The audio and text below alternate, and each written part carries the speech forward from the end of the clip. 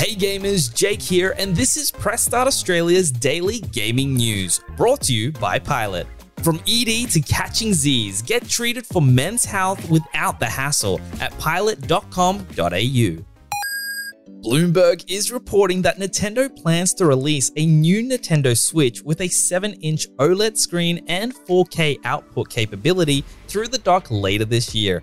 The screen will be 720p, same as the current model, but will be OLED to provide better contrast, better response times, as well as a better battery life.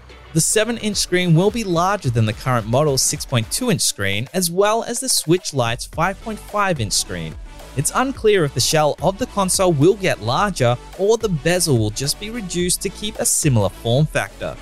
As it has been rumored in the past, Bloomberg says that the Switch will be able to output at 4K using the dock, which means that the Switch will likely be using a newer NVIDIA chip.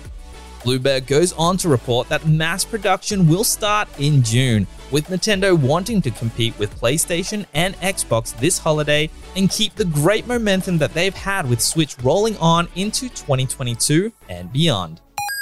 Sony held a PlayStation VR showcase overnight and announced 6 games coming to PlayStation VR this year. Doom 3 VR Edition is coming on March 29th, including the base game as well as the 2 expansions.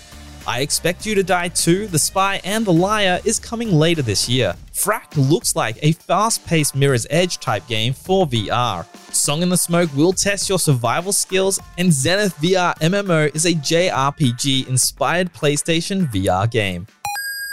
Xbox has revealed the first batch of March's Xbox Game Pass games. Madden NFL 21 is available now. Football Manager 2021 and NBA 2K21 are coming on March 4th. Star Wars Squadrons is coming in March, and NHL 21 will be coming in April. For the latest gaming news, bargains, reviews, and all things gaming, check out pressstart.com.au.